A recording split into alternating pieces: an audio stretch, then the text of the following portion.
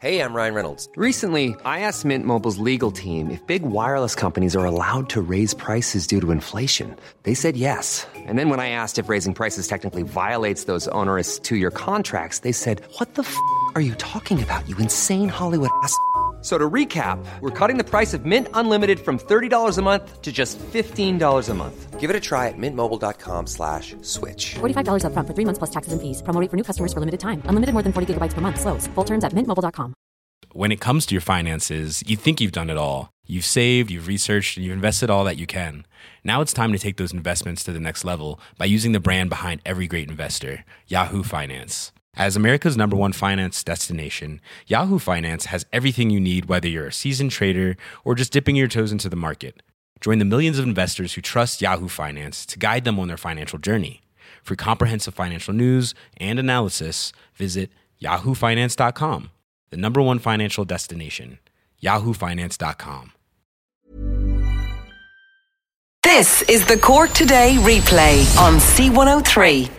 As a lot of the newspapers are saying, what a difference a year makes. We are having the hottest February in nearly 60 years, and today marks the first anniversary of the arrival of the beast from the east. It is hard to believe that 1 year ago today there was people rushing around supermarkets and shops, and the shelves were being cleared of bread and milk. They couldn't keep the bread in stock. We were all bracing ourselves for this beast from the east, which was an Arctic blast that brought snow up to a metre deep in some areas, and the temperatures went as low as minus 10 degrees Celsius. Evelyn Cusack from Met Éireann at the time was saying that it was very exceptional.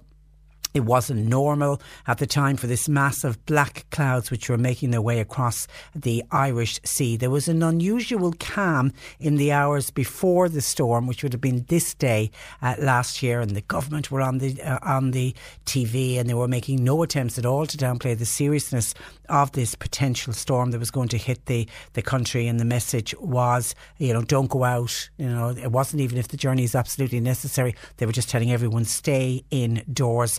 And not since 1982 had we been struck with a storm of the force that we received this day last year. Met Éireann issued, it was a status red warning. Well, it virtually brought the country to a standstill. All the schools were closed, aircrafts were grounded, there was no buses running, there was no trains running. Most people took the day off or got the day off work. Businesses closed, electricity lines were down. It really was an incredible day. And while that was going on this day last year, here we go, jump on a year, and what are we looking at? Mercury levels that have hit a record high in the Midlands at 17.4 degrees was what they reached during the week. It's the hottest February since 1960, and the only time it was warmer, you have to go back 100 years when the Phoenix Park recorded an 18.1 degree. And while we've all been enjoying this wonderful, wonderful spring weather, I hate to tell you, we're back to normal service will resume next week. It'll be business as usual. Tomorrow is the first day of March, and early March, Saturday, we can expect gale force winds, squally showers. There's going to be hail, and then the early days of next week are going to see unsettled weather, and they're even predicting some frosty nights. So it is it March comes in like a lion and out like a lamb? Isn't that March, or is that May? I'm confused. Anyway, it is going to come in like a lion on Saturday with those squally showers, and the thought of having frosty nights. 1850 333 103. Today seems to be probably the last day of this relatively nice weather, even though the temperature's down a little bit. Even though 13 degrees, I'll take 13 degrees. Now, coming up on the programme this morning, we're going to hear a call to local authorities to deal with derelict buildings. And this is an issue. I take it that there isn't anybody listening to us across Cork County, that there isn't a town or a village that doesn't have at least one, probably people will say, and many more derelict buildings. What powers do the local authorities have when it comes to these derelict buildings?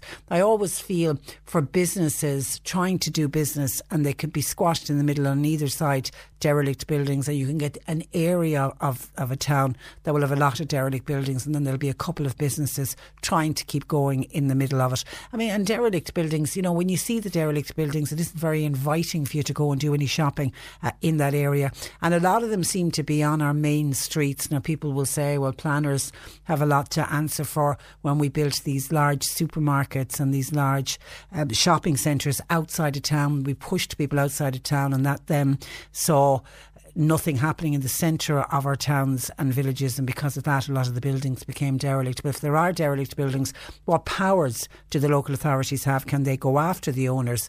And if the owners aren't in a position to do up the buildings, can there be compulsory purchase orders? Is there a fund that the local authority can use to do up these buildings? And when you think of the housing shortage and the number of people, I mean, there's a piece in the paper today talking about we've now a record number of people who are officially classed as homeless, and yet we're talking about derelict buildings. Could any of these buildings, for example, be used for housing? I mean, on main streets, once upon a time when we had thriving main streets through our villages and towns, families lived over. Many of them were the business owners, and they lived over the businesses. So that means, I mean, there is housing, there are apartments over a lot of these businesses. Could they be done up? Could they be used? Could we get people off the housing waiting list? Could we get people out of homelessness and put them in to these buildings? So we're going to talk about that today, but I would be interested to hear, do you live in an area? Is there a particular street? Are you living in a town or village that is particularly bad when it comes to derelict buildings? Have you ever counted the number of derelict buildings in the town where you live? We're going to preview a fundraising calf auction which is happening in Corranmart on Saturday. We're encouraging people to go along there. And then last night was the last night of Operation Transformation, and it's always a lovely episode because we get to see all of the leaders take to the catwalk, all 5 of them take to the catwalk, and we sort of marvel at how far these people have come from day one, and then for 8 weeks they go on this intense journey where they bare their soul to the nation, because they're followed by cameras, and they really do open up and they really show their vulnerabilities. And I know there's often been the argument about Operation Transformation in making them do the weigh-in in Lycra. People see it as body shaming, and I remember talking to a doctor one day about it back a number of years ago, back in the early days of Operation Transformation, and while he thought the concept of the programme was great and brilliant to get the nation involved and get everybody and showing everyone you can lose weight, he had a huge problem about making these people come out in Lycra. There's other ways you could dress them. He was saying, you know, you could put them in tracksuits or whatever, and he felt it was a bit of body shaming that was going on. But I saw Carol Henry say one of the reasons for it is to let people identify with them, so you can look at somebody and say, that's my body shape, that's the way I look when I stand in front of a mirror. And therefore, if you want to follow the Operation Transformation programme, you'll know which leader is the ideal one for you to follow. Is that a good enough reason, though, to put the leaders into Lycra? Anyway, it was far from Lycra they were in last night. They were all really suited and booted and looking stunning. And Pamela Swain from Youghal, she's the Operation Transformation leader, the only one that was selected. We usually get one from Cork, so she was flying the flag for us this year, and we've been following her journey. So we've invited her back onto the programme today just to have a look back on the journey and what the 8 weeks were like and the highs and the lows for her. And she did remarkably well, and she looked absolutely stunning in that royal blue dress last night if you were watching it. We'll have a member from Garda Síochána join us for this week's Crime File. And also Jane Pickett will join us in the final hour of the programme, answering all of your pet questions. Your calls and comments welcomed throughout the morning. This is the Cork Today replay on C103. If you are a fan of Hall & Oates, good news. It's just been announced that Hall & Oates are going to be playing live at the Marquee on the 8th of July. That's the first time Hall & Oates have played live at the Marquee, isn't it? That's going to be a great gig. So if you are a fan, I can tell you tickets are going on sale next Thursday, the 7th of March at 9 o'clock. Ticket price is €69.50. I imagine they're the seated ones, and then the general admission is €50. But the date for the Whole Notes concert live at the Marquee is the 8th of July. Your thoughts, please, on patients. Should patients be allowed to ask for the removal of a religious symbol, be that a crucifix or a statue? Should the patients be allowed, if they're in a hospital room, in a hospital ward run by a Catholic church, so going in it's run by the Catholic Church, should patients be asked that if they're uncomfortable with the religious icon, the crucifix, whatever, should they be allowed to remove it? Well, that's what's being put forward on an independent review of voluntary organisations. It insists that health services run by religious orders should be, this is what they say, cognizant of the impact of decor on patients and strive to ensure their personal preferences are met to the greatest extent possible, i.e. they need to be aware that if somebody is upset by it, that they should remove it. Now, the report also raises rather much more serious questions, though, over whether the state should continue to fund faith-based hospitals if they refuse to provide abortions or if they refuse to prescribe contraception. It also says there's an onus on all organisations that refuse to provide certain services based on their religious ethos that they should immediately tell the patient that while they are refusing to give the particular service, but they should be able to tell them where they can go, the nearest hospital that is offering the service that they are refusing to give because of the ethos. The independent review of state-funded services is calling for a major overhaul of the structures governing charities providing health services. The review group has been chaired by the former Secretary-General of the European Commission, Catherine Day, and they were asked to examine the relationship between the state and the church-run hospitals. Now, I was trying to think, how many church-run hospitals are there? It seems there's currently 7 voluntary hospitals owned by faith-based organisation, and there's a further 5 with some degree of religious order involvement in their governance arrangement. That's according to Philip Ryan writing in today's Irish Independent. He's the deputy political editor. The 12 hospitals then, when you put them together, they receive €1.34 billion a year in funding, and they're responsible for operating 26% of publicly funded inpatient beds. So there's a significant number of inpatient beds that they are responsible for, hence the reason that they get €1.34 billion each year. The report found that there was no difference in the quality of care provided by hospitals with a religious ethos and those with none. However, some people felt the religious ethos did affect the type of care provided. Now, they don't say exactly what the type of care and how they felt it was affected, but some people who were interviewed for this report said they felt the religious ethos of an organisation was very apparent in its decor, through the presence of chapels in all of these hospitals, and that there was religious icons and there was logos and posters around the hospital.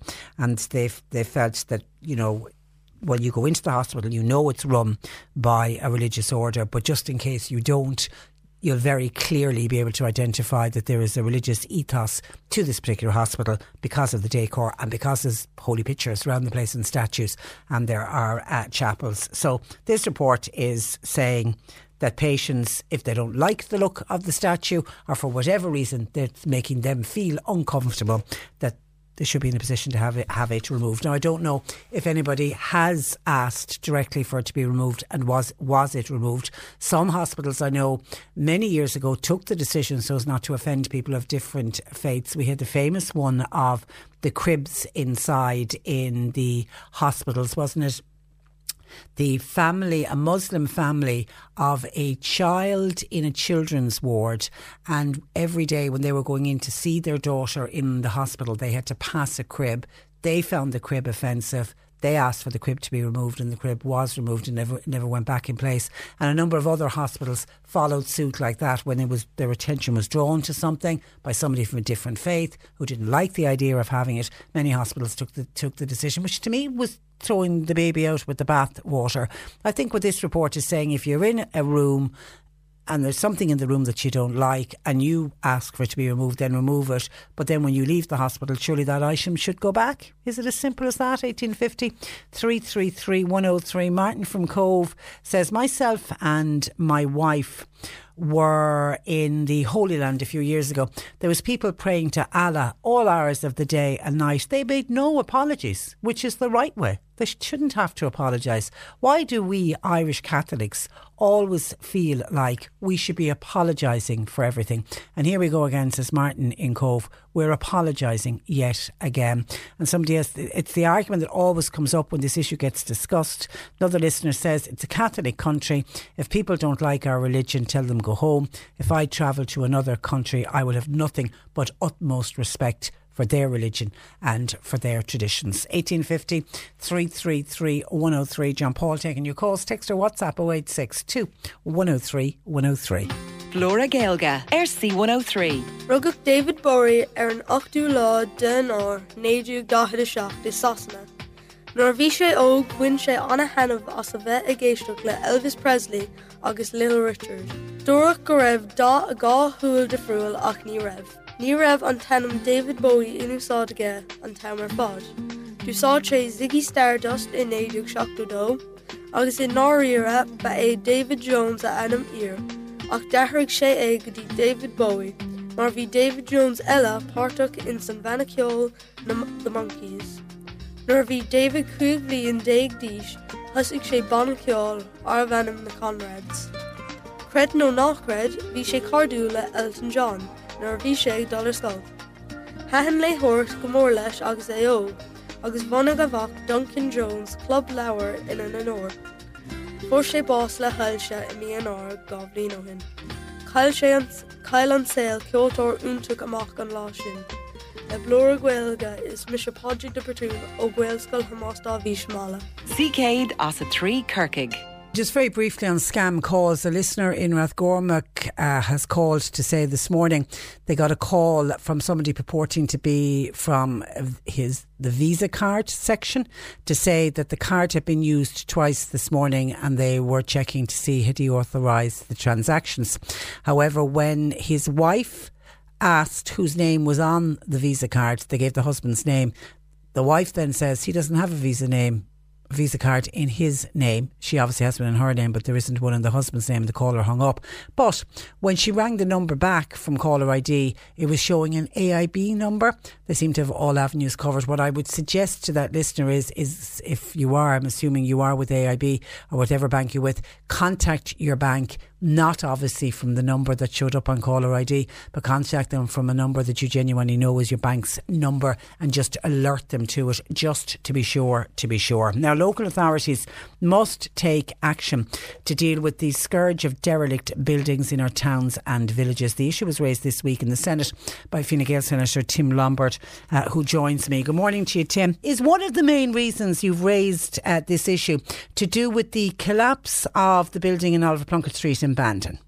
Yes, look, that was probably one of the primary issues. Look, 11 weeks ago we had an issue in Bandon where a building collapsed, number 1 and 2 Oliver Plunkett Street in Bandon collapsed, and to this day that actual street is closed.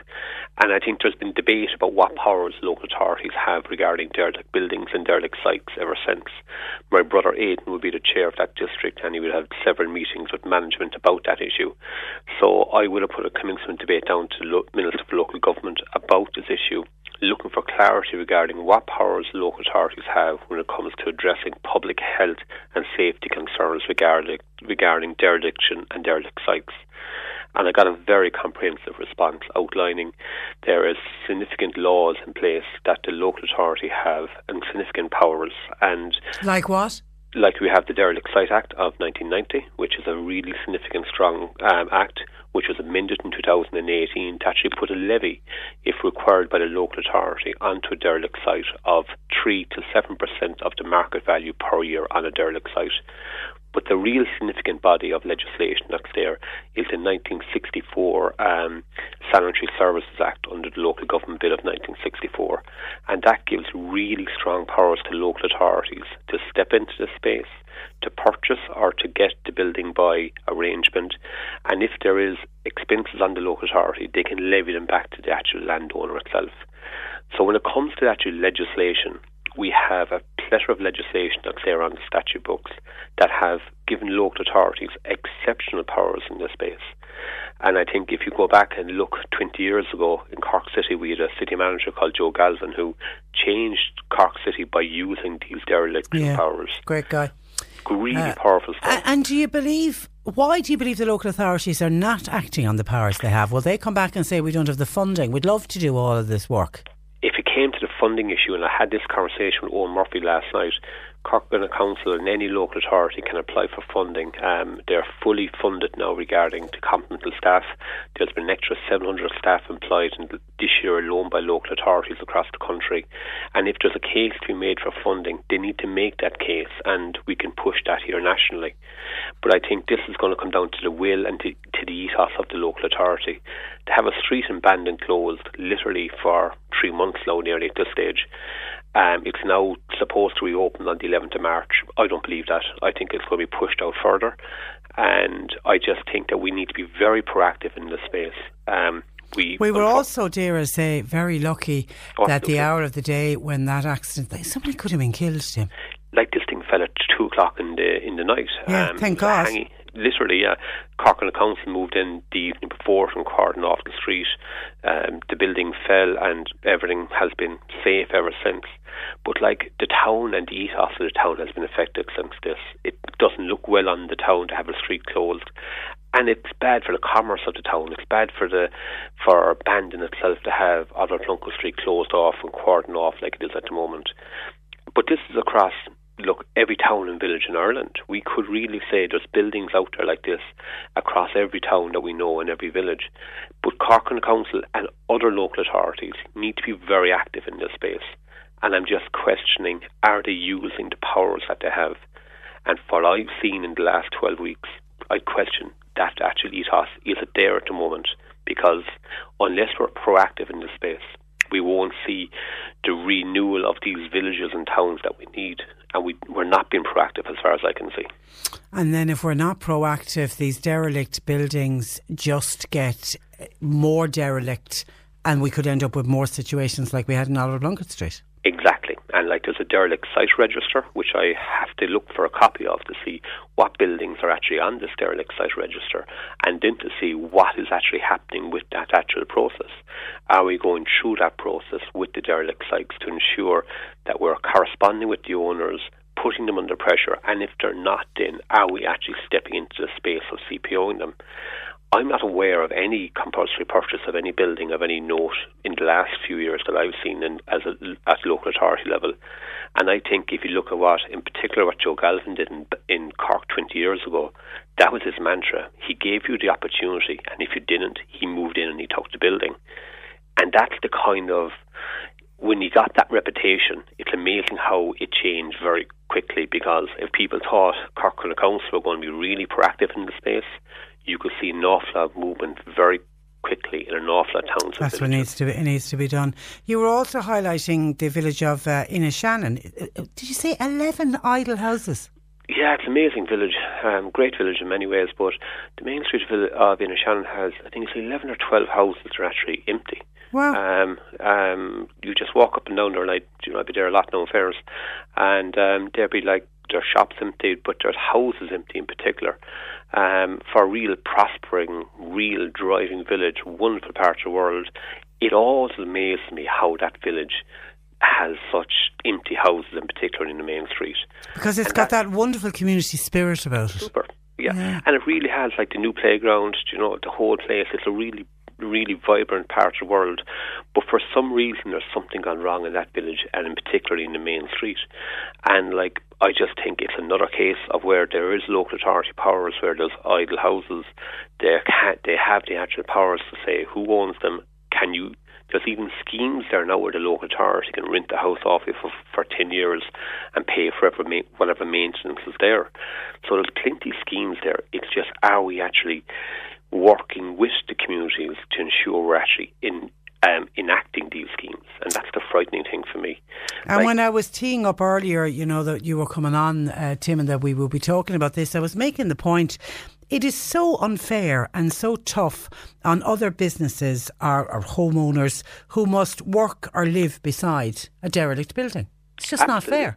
Yeah, and it affects not alone the neighbour next door, but the ethos of the town, the ethos of the village. It reflects poorly on whether it's the tiny towns that do so much work around the place. So it has a major effect on the entire community.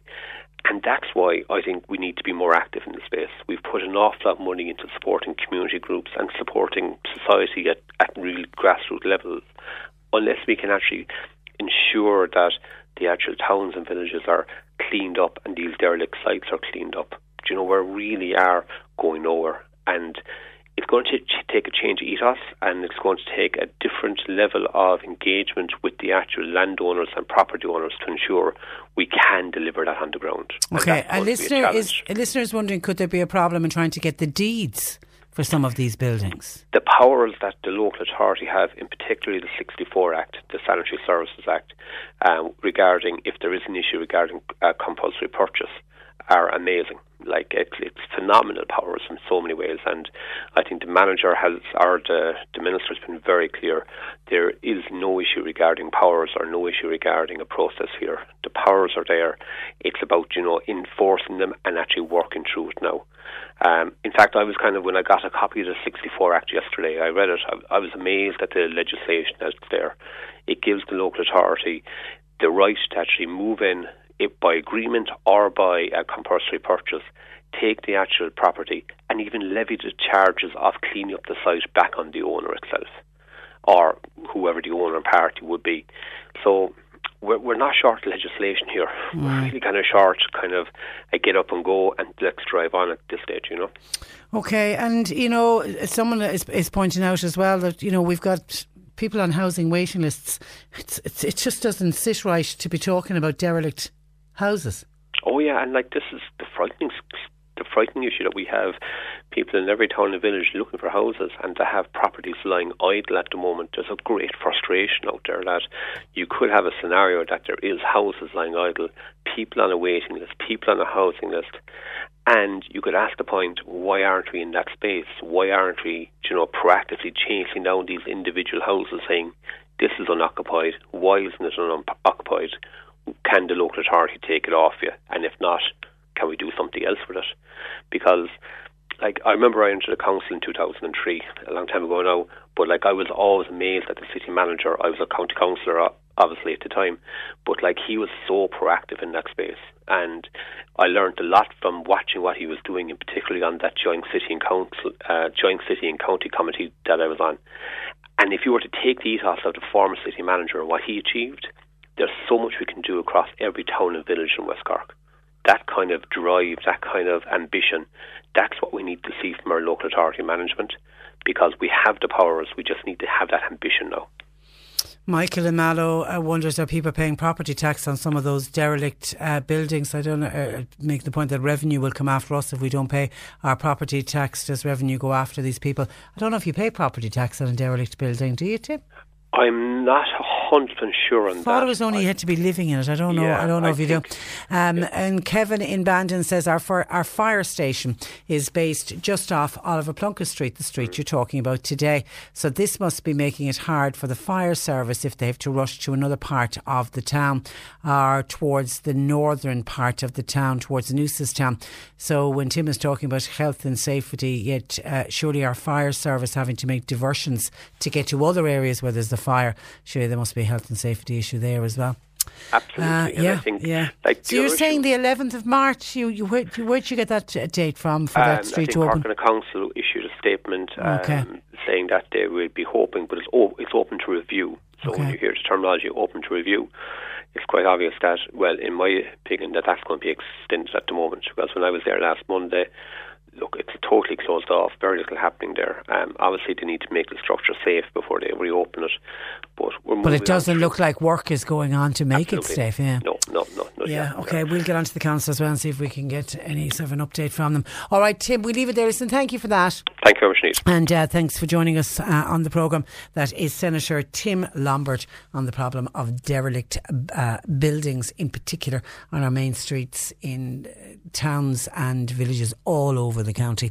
1850 333 103. John Paul taking your calls. Phone lines have been busy this morning, by the way, so don't forget you can also always text and WhatsApp 0862 103 103. Nick Richards, weekday afternoons from 1. C103. It's not too often you come into Cork Airport on a Friday night at midnight and the place is absolutely jam-packed. Two of the people are... Anya Cronin and... Valerie Cleary. Now, what are you here for? You're not flying off to Mallorca. It's here for the crack. And the 5k runway run?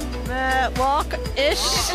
What was the attraction to do it? It's really interesting, to be on the runway running. Yeah, different. C103. Now, Rearing to Go is a fundraiser for Tech Tom, which supports individuals and families bereaved by suicide as well as those struggling with poor mental health. The culmination of the fundraising events happens this Saturday at Curran Mart in Fermoy. And joining me with details, one of the organisers of the event, well-known farmer Peter Hines. Good morning to you, Pete. Good morning. You're welcome. Now, you launched this fundraising event at the end of last year where you were asking people to donate calves. Did many farmers respond? At the moment we've got 34, 35 calves entered, but the quality of stock that we've got is phenomenal. There's some serious dairy stock entered in the sale, so we're pretty grateful to everyone that supported us to date. And 34, were you expecting to have that many? Yeah, I suppose we're pretty much on target to where we are. I suppose what we're really happy with is the quality of stock that we've got, and I think that's a testament to Rearing to Go and to Chuck Tom that people have donated stock at that level. And they should be their stock that won't hit the market very often and should fetch big money hopefully on Saturday. And that's what Saturday is all about, is making big money. Just talk us through the plan for the auction on Saturday. So the first calf is into the ring at 12 o'clock in Carn Event Centre.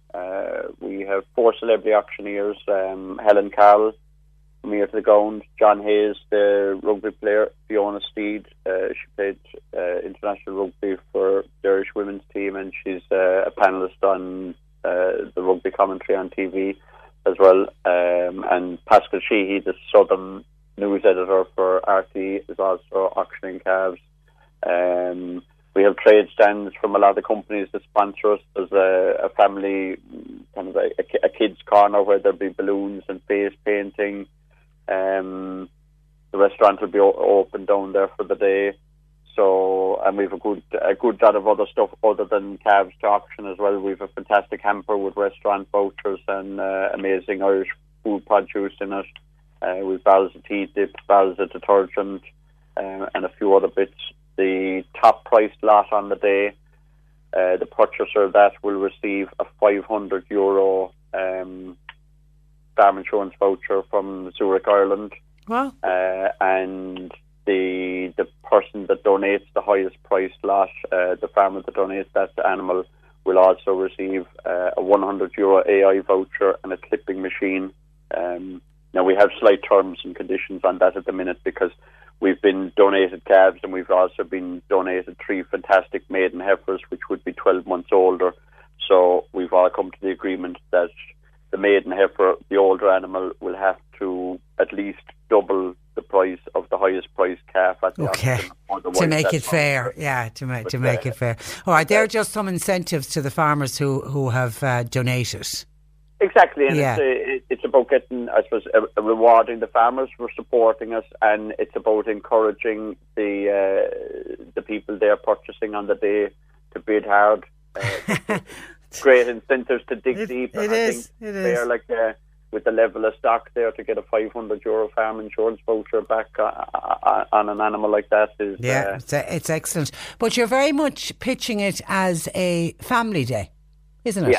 Yeah, it's definitely a family day. In fairness, the auctioneers now, they'll be hanging around to say hello to the kids and family, and we'd encourage, I suppose there's no other livestock being sold on the day other than our auction. Okay. So from a safety perspective, it's very safe for kids, and Cork Marts are encouraging, I suppose, even people that have donated stock, if they want one of their kids to take the calf into the ring, they're more than welcome.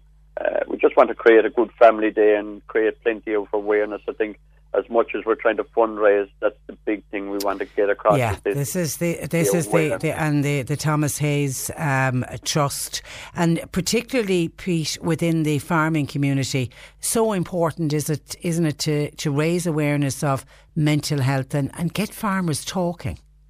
It is. It's a huge part of it, and one thing we decided after I chatted to you there just before Christmas was we have our own Rearing to Go Twitter page, and every Saturday we have a farmer posting the account for the day and chatting about their own mental well-being, their own mental health, their own struggles. We've had some phenomenal people on, and I think it's just given the campaign a global reach. We've had people hosting from Ireland, UK, the US. We've another English guy on in a couple of weeks. Then we have a Dutch guy lined up, and it's just amazing. Like, I see the DMs come in on Saturdays and Sundays because people know we would be behind the account at the end of it, and they just see the awareness it's creating, and it really stops you in your tracks. I got a message from a girl in the UK 3 weeks ago, and she lost her 19-year-old sister 2 years ago to suicide, and she just messaged me and she said, "We're a farming family. My sister would have been very much in the farm and didn't get out, and she could have just connected so easily to this." My God, that is powerful. And of course, the Hayes family themselves, who set up the Thomas Hayes Trust, they had the double loss, didn't they? They had the husband and son. Yeah, like Angela lost her husband and then she lost her son, and I mean, it's shocking. It's shocking, but I suppose the level of support that she's provided. 250 people and families in 2017, that doubled to 500 in 2018. And the long-term plan for Rearing to Go is that we drive on and we create awareness, and we'll always be very closely linked to Chuck, Tom and Angela, because we all set it up between us, Rearing to Go originally, and we plan on running workshops in the ag sector around the country, hopefully starting this year. So we probably do one a month at different events, or different, and maybe advertise it to groups and stuff like that, and just create awareness about how important it is to look after your mental well-being from a day-to-day perspective. And if you are struggling, just go out and find someone to talk to. There's always huge support available. There's always somebody there. Okay, so all roads leading to the Carron Event Centre on Saturday. First calf into the ring at 12 noon. And will you do something similar again next year, do you reckon? Will you do another auction? We're looking at a project for next year. We've chatted about something quietly. Okay. All right. It'll definitely be something fun for the ag sector, whether it'll be an auction or not. Now, we've lots of time to plan the next one. All right, well, keep us posted. Listen, the very, very best of luck. And once again, I was meant to be going along, and unfortunately I've had to pull out at the last minute, so my apologies on that. But I wish you the best of luck with it, Peter, and hi to Paul and the kids. And thanks for joining us on the programme. Thanks, Emil. We greatly appreciate all the support. No problem. God bless. Take care. That is Peter Hines joining us in advance of Rearing to Go, the auction on this Saturday. Good luck to all involved. You're listening to Cork Today on replay. Phone and text lines are currently closed. Jack in Mallow has been on to us. Not a happy camper today. Jack parked in the disabled bay on Main Street in Mallow this morning just for a short period of time, and he got a parking fine. Now, before anyone jumps in and said, "Oh, well, you were parked in the disabled parking bay," he has one of the blue badges and it was on display. So he's baffled. He said he went looking to see if he could find the traffic warden, but there wasn't a traffic. Where's the traffic warden when you need a traffic warden to try and find out why he got a ticket? So he's going to the council offices, and we've asked him to call us back just to find out. I'll be really interested it looks like he's been issued with a ticket by mistake, and Jack is adamant his badge was on display and he's been parking in that particular bay before, and this has never happened to him before.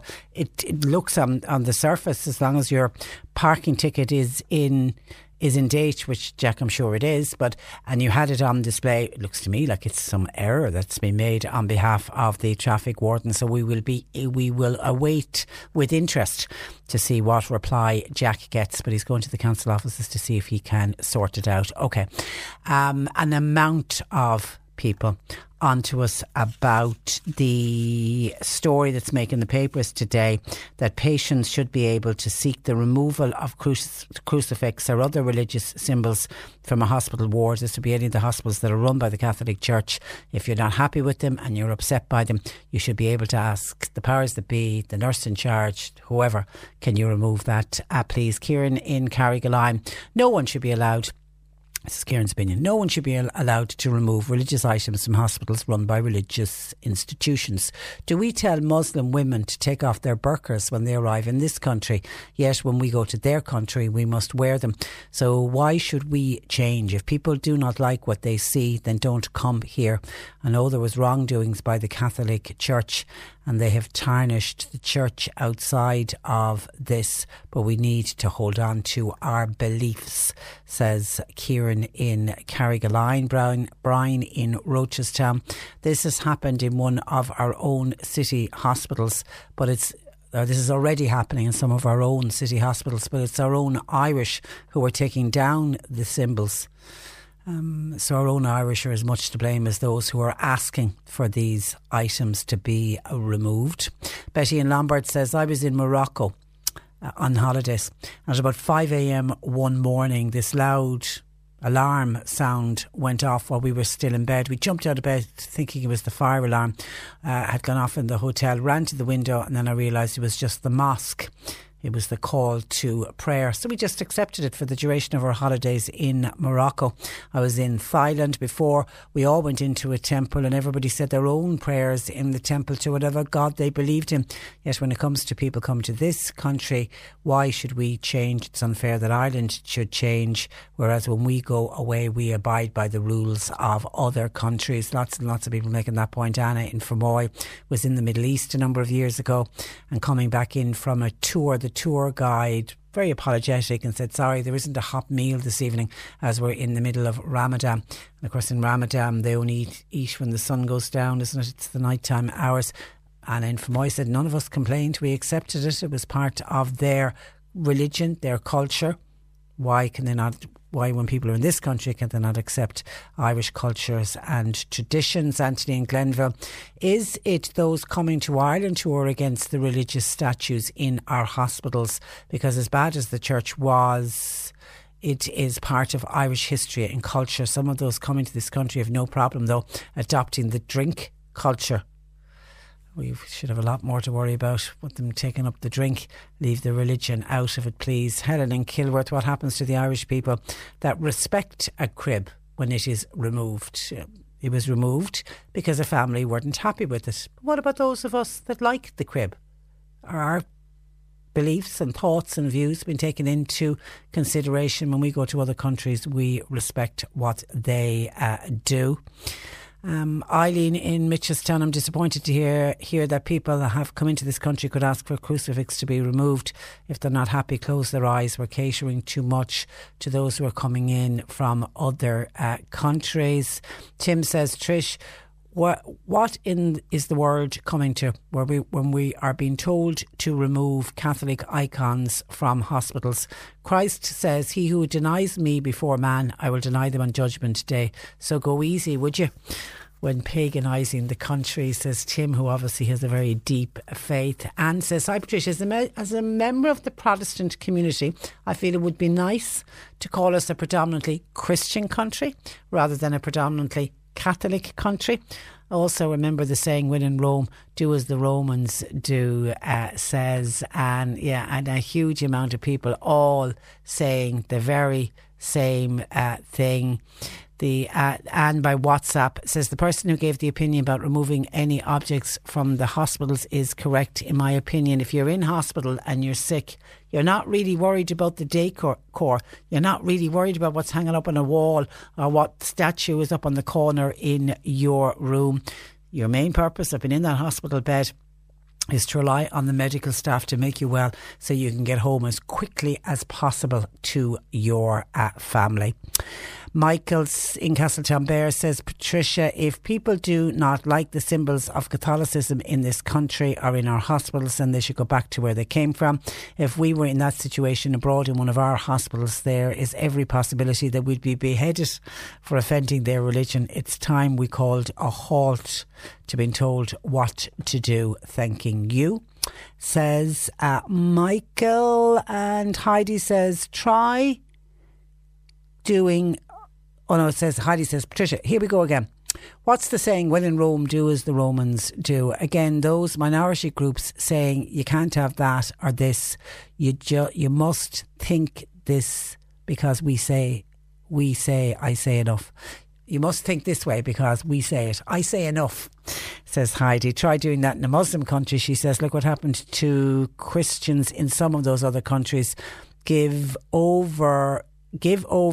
You are in this country, so accept it, please. Patricia, just see what's happening in the United Kingdom. You can't speak your mind here, not so in the UK any more. So a lot of people all on the same theme. Can I just make a point as well? What a lot of people are saying, tell them to go home to their own country and all that.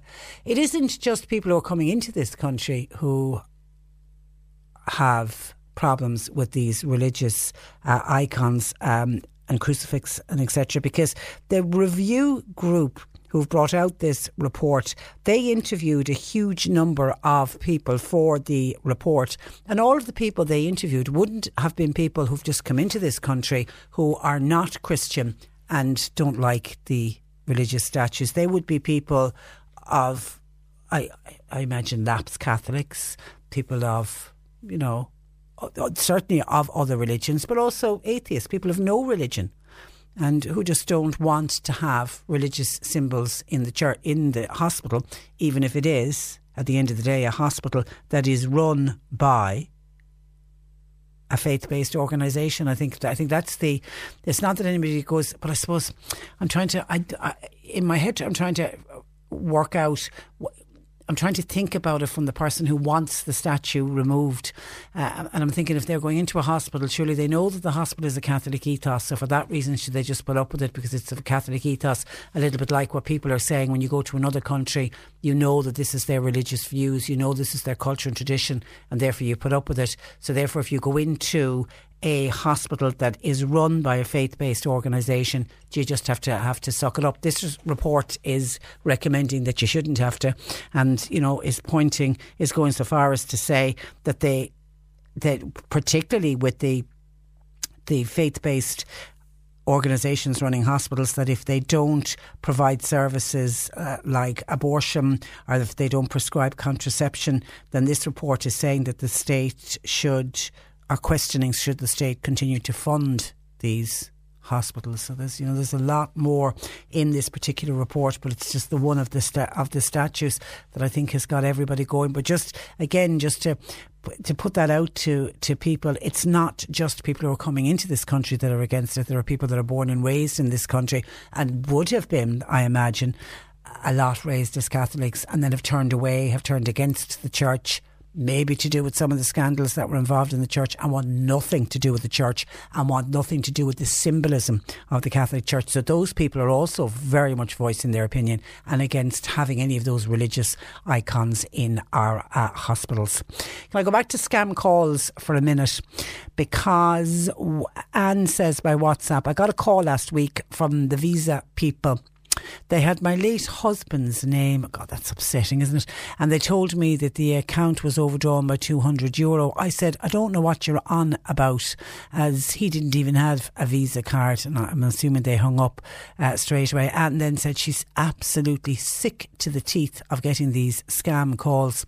So she got on to Sky, who are a phone provider, and they say there is nothing at all they can do about it. All of the phone providers are saying the same thing. They're doing their best to try to block the numbers. They're telling us if we've smartphones and you get these calls on your mobile to try to block it, but there's absolutely nothing. Every time that they try and do something to block them, they're one step ahead and they've got some other way of getting around it. And here's a really great WhatsApp in from a listener, again giving a word of warning to people out on this one. This person got I don't have a name. Hi, Patricia. I got a call from a number and it was an 021 or what looked like an 021 number, 234 8885. I think there's one extra digit in that, which makes it wouldn't be an 021 number. It looked like a normal telephone number that was coming from somewhere in Cork. The man on the other end of the line said he was calling from Revenue and Customs, the tax refund section, and he rang to say that I was owed €885. I instantly knew it was a scam, as he would not tell me his name and he had a foreign accent. So I questioned him a little bit and I asked him where he was from. He said he was from the Ireland. His accent sounded like he was from some area of India or Pakistan. He hung up when I questioned where exactly he was from. Then I called back again and he hung up. Then I called back and he put me through to another man, this time a gentleman with a different foreign accent. He sounded more like he was South African. Then this man said that I was owed €936. And I said, God, that's even better. The last your colleague was only offering me €885. He asked me to give my bank details and to give my card details, starting with 4319 to process the refund. And of course, all the cards start with the same 4 digits, so they'll all have those. I knew the story, so I told him, oh no, sorry, I don't have a credit or a debit card. Can you just send me on a cheque? He says it was a special type of refund and they couldn't send it out by way of a cheque. I then said, oh, that's fine. Will you send it Western Union? He then shouted, no Western Union, down the line at me, and he hung up. Please warn your listeners of that telephone number 021 234 8885, and that Revenue would never, ever, ever make a call like that offering you tax refunds that they pay straight into your bank card. So please be careful. The scam artists are still out there and they're unfortunately still catching people. And one of the big problems that we have with a lot of these scams are that when people get scammed, they're so embarrassed when they get caught out that there are many who are not even reporting it to the Gardaí. And it's one thing we're always pushing people to do. Please don't be embarrassed by it. These scam artists are really, really good at what they do. They are fantastic at manipulating people. If they can get inside your head at all, they will be very, very persuasive, and they'll manipulate the situation to the point where they'll confuse you, to the point where you actually think they're genuine, you actually think this is for real. So they play great mind games. And the only way we're going to hopefully get to the bottom of it is if enough people start reporting it, and we need to continue talking about it, and people need to talk to more vulnerable members of our community to make them aware that there are scam artists out there. 1850 333 103. Hi Patricia, could you tell me please, is Ash Wednesday a fast day? Thanking you. Yeah, it's fast and abstinence, isn't it? You eat your... No, my training was on Ash Wednesday.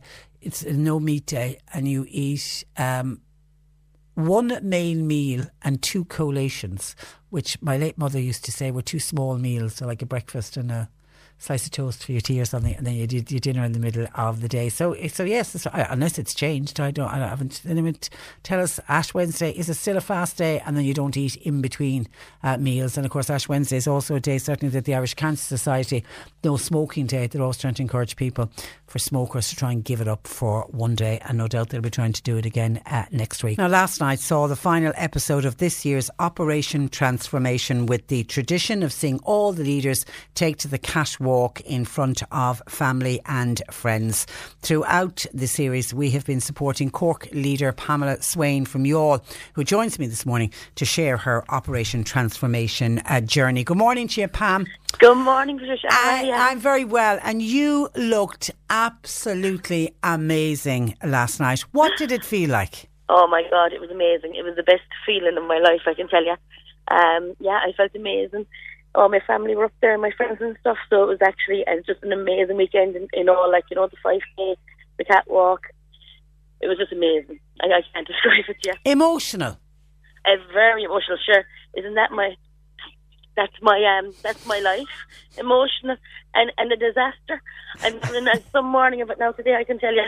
I have to. We have to share this. You're getting a train. Is it to Dublin? Well, I was supposed to be getting a train to Dublin, and I got up to the train station, and the car park was full. So then I went around to the front, and the car park was full there. And then I tried to park on the street, which there's no parking. So now I'm actually going to have to drive to Dublin. Oh my God! Okay. You couldn't write this. I swear. No. Okay, we'll talk about nicer things to distract you then for a few minutes. Okay, go back to the actual makeover. Did you get to pick the outfit? Did you? Did, yeah. They brought us into Ernest in Dublin. What a shop! Oh my God, it was amazing. And the lady up there, Clara, she actually brought in 24 outfits for me to try on, Okay. A railing of everything that actually fit you and suits you and all the rest of it. So actually the dress that I wore was the first dress she actually picked out for me. Isn't that amazing? That she actually picked that dress for me, and that's the one that we went with. Good colour, a good colour on you as well. Yeah, the blue. Again, I was excited. I actually got to keep the clothes, obviously. Whoa, so I wore it to the cinema last night. Did you? Yeah, the cinema in Youghal actually airs the finale for me for charity. Yeah. So I had a full house inside there last night for the Youghal support house. The cancer support house. And have you been doing that every week? No, that was just for the finale. Oh, what a great idea. Yeah. So everybody... It's all over Facebook, have a look. Yeah, so everybody got to watch it in the cinema with you? Everybody got to watch it, yeah. Everybody got to watch it with me. Everyone who went for my walks and stuff, my family, my friends. 139 people filled the Regal last night in Youghal, and we had a bumper. Well done, that's terrific. Would you describe the 8 weeks as pretty intense? I would.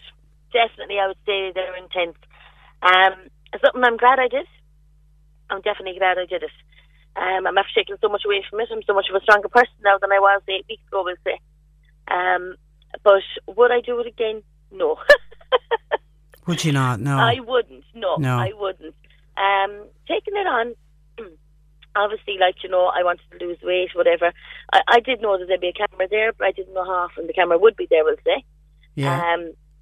I think that was the hardest part of it for me. And the second hardest part of it was going away from my husband and my kids every weekend. That was huge. The kids were in school all week and all the rest of it. So every weekend I spent in Dublin. Now, I loved being with the rest of the leaders, obviously, that's time I'll cherish for the rest of my life. But you are a real home bird. I am such a home bird. It's unbelievable. Yeah. Well, it's unbelievable. My husband would love to move to Australia, and all this kind of thing. Not a hope. I wouldn't even move to Cork.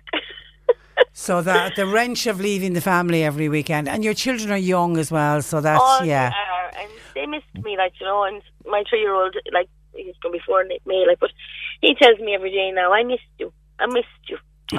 He's telling me all the time, he missed me, whatever. But will you? When it comes to your finances, you think you've done it all. You've saved, you've researched, and you've invested all that you can. Now it's time to take those investments to the next level by using the brand behind every great investor, Yahoo Finance. As America's #1 finance destination, Yahoo Finance has everything you need, whether you're a seasoned trader or just dipping your toes into the market. Join the millions of investors who trust Yahoo Finance to guide them on their financial journey. For comprehensive financial news and analysis, visit yahoofinance.com, the #1 financial destination, yahoofinance.com. Hey, I'm Ryan Reynolds. At Mint Mobile, we like to do the opposite of what Big Wireless does. They charge you a lot, we charge you a little. So naturally, when they announced they'd be raising their prices due to inflation, we decided to deflate our prices due to not hating you. That's right. We're cutting the price of Mint Unlimited from $30 a month to just $15 a month. Give it a try at mintmobile.com/switch. $45 up front for 3 months plus taxes and fees. Promo rate for new customers for limited time. Unlimited more than 40 gigabytes per month. Slows full terms at mintmobile.com. Ready to pop the question? The jewelers at BlueNile.com have got sparkle down to a science with beautiful lab-grown diamonds worthy of your most brilliant moments. Their lab-grown diamonds are independently graded and guaranteed identical to natural diamonds, and they're ready to ship to your door. Go to BlueNile.com and use promo code LISTEN to get $50 off your purchase of $500 or more. That's code LISTEN at BlueNile.com for $50 off. BlueNile.com, code LISTEN. your weight loss journey continue? Have you? My weight loss journey is definitely going to continue. Yeah. Okay. Me and the other leaders, we're all weighing in every week now. We're going to continue doing that. And I would hope, like for Lil's Communion, that I'll be 11.5 stone. That was the target that you set yourself, wasn't it? Your weight. That's what I want. I want to be 11.5 stone. You know. Okay, so you've another bit to go, and you'll do it. I will do it. Yeah. Please, I will do it. Like the eyes in the nation on me now. I've no other choice. But so what was the highest point of the highest point for me? Well, obviously, was definitely getting up on that mountain. Like getting up on the Sugarloaf. That was amazing. And another thing that was I just loved was going into Kerry's Closet there in Youghal. Yeah. That was a really good experience because normally shopping would be a chore, you know. So to go in there, have the crack, and try things on to fit you, and come away with an outfit and be extremely happy with it. That was lovely, like, you know. And I suppose like the 5K running, like, that's just amazing. So I'm delighted with that. You appear to have got the running bug. You know the way they talk about that. Bug. Yeah. I just absolutely love running now. Bear in mind, I haven't ran yet this week. Okay. So I'm going to Killa tonight to their walk. You know, it's actually their final walk of the Thursday night. And if I get down from Dublin on time, my sister Teresa, I'm going to collect her, and we're going to go up, and we're actually going to run in Killa tonight. Well done. So but you will keep up the running as well. Oh, I'm definitely going to keep up the running, yeah. Oh, one thing that we were discussing, Pam, was the wearing of the lycra every week for the weigh-in. Some say that that's body shaming, and I saw Carol Henry on a blog over the weekend talk about it, and he said it isn't. It's to let people around the country find the body shape so they can identify with, oh, that's my body shape, or blah blah blah. Did you have an issue with the lycra? Not at all. Not at all. Not for 1 second did I. Like, I was on the show because I was overweight, you know what I mean? And I think, like, if anything, it would let other people see. Do you know, like, that I'm able to stand up there. I'm trying to sort myself out. Maybe people are looking and say, do you know what? I kind of actually look like that as well. Maybe I should sort myself out. I don't think for 1 second that any of the other leaders actually felt... Yeah, that it was body shaming. No, it was actually remarkable last night to see the week to week, and you could only see that. It's only in the lycra you can see how everybody went down in size. Exactly. Whereas imagine you were wearing a t-shirt, you wouldn't see it. Bottoms, you wouldn't see it. Stay there, because Wayne O'Donnell was our local leader last year, and he joins me. Hammered us in the challenge. And he's on the other line. He's on the other line just to give words of advice to you now that the cameras have stopped rolling. Good morning to you, Wayne. Good morning, Patricia. Good morning, Pamela. How are you, bud? How are you? She did well, didn't she? She did brilliant. I think I watched it now last night. I had popcorn watching it last night. I didn't have to have the water and the fruit, but no, she did great, and all the leaders did excellent this year. It was great meeting them there 2 weeks ago at the challenge, and we had been on to each other on social media and rang each other, but to meet them in Dublin 2 weeks ago was great. But how does Pam and the rest, Wayne, now stay focused now that the cameras are gone? I think from listening to Pam there, she's delighted the cameras are gone. So I think it's going to probably be easier for Pamela. Some people need the attention and they need the cameras to push them. Other people feel like, they're better off with the freedom and doing it their own way. I suppose my own circumstance when the cameras left, it was a bit of a shock to the system, because as Pamela said, they're here for so much of your life. They're here nearly, 8 or 9 hours a day. So when they leave, the first week is a bit of a crash in terms of you kind of getting your routine back on track, because you're planning everything. While you're on the show, you're planning everything with the camera person. You're planning your breakfast, your lunch, your dinner, your work, your social life. You're planning everything with a camera person, and then you just have so much free time, I suppose, when they leave. So that was definitely the biggest challenge, was just to realise, geez, you've so much more time because you don't have to plan everything accordingly. And obviously, when there's a camera person there, you're going to do everything to be 100%, which is the main thing, And you've had a rough year, Wayne, with losing your dad. And how has the weight loss journey been?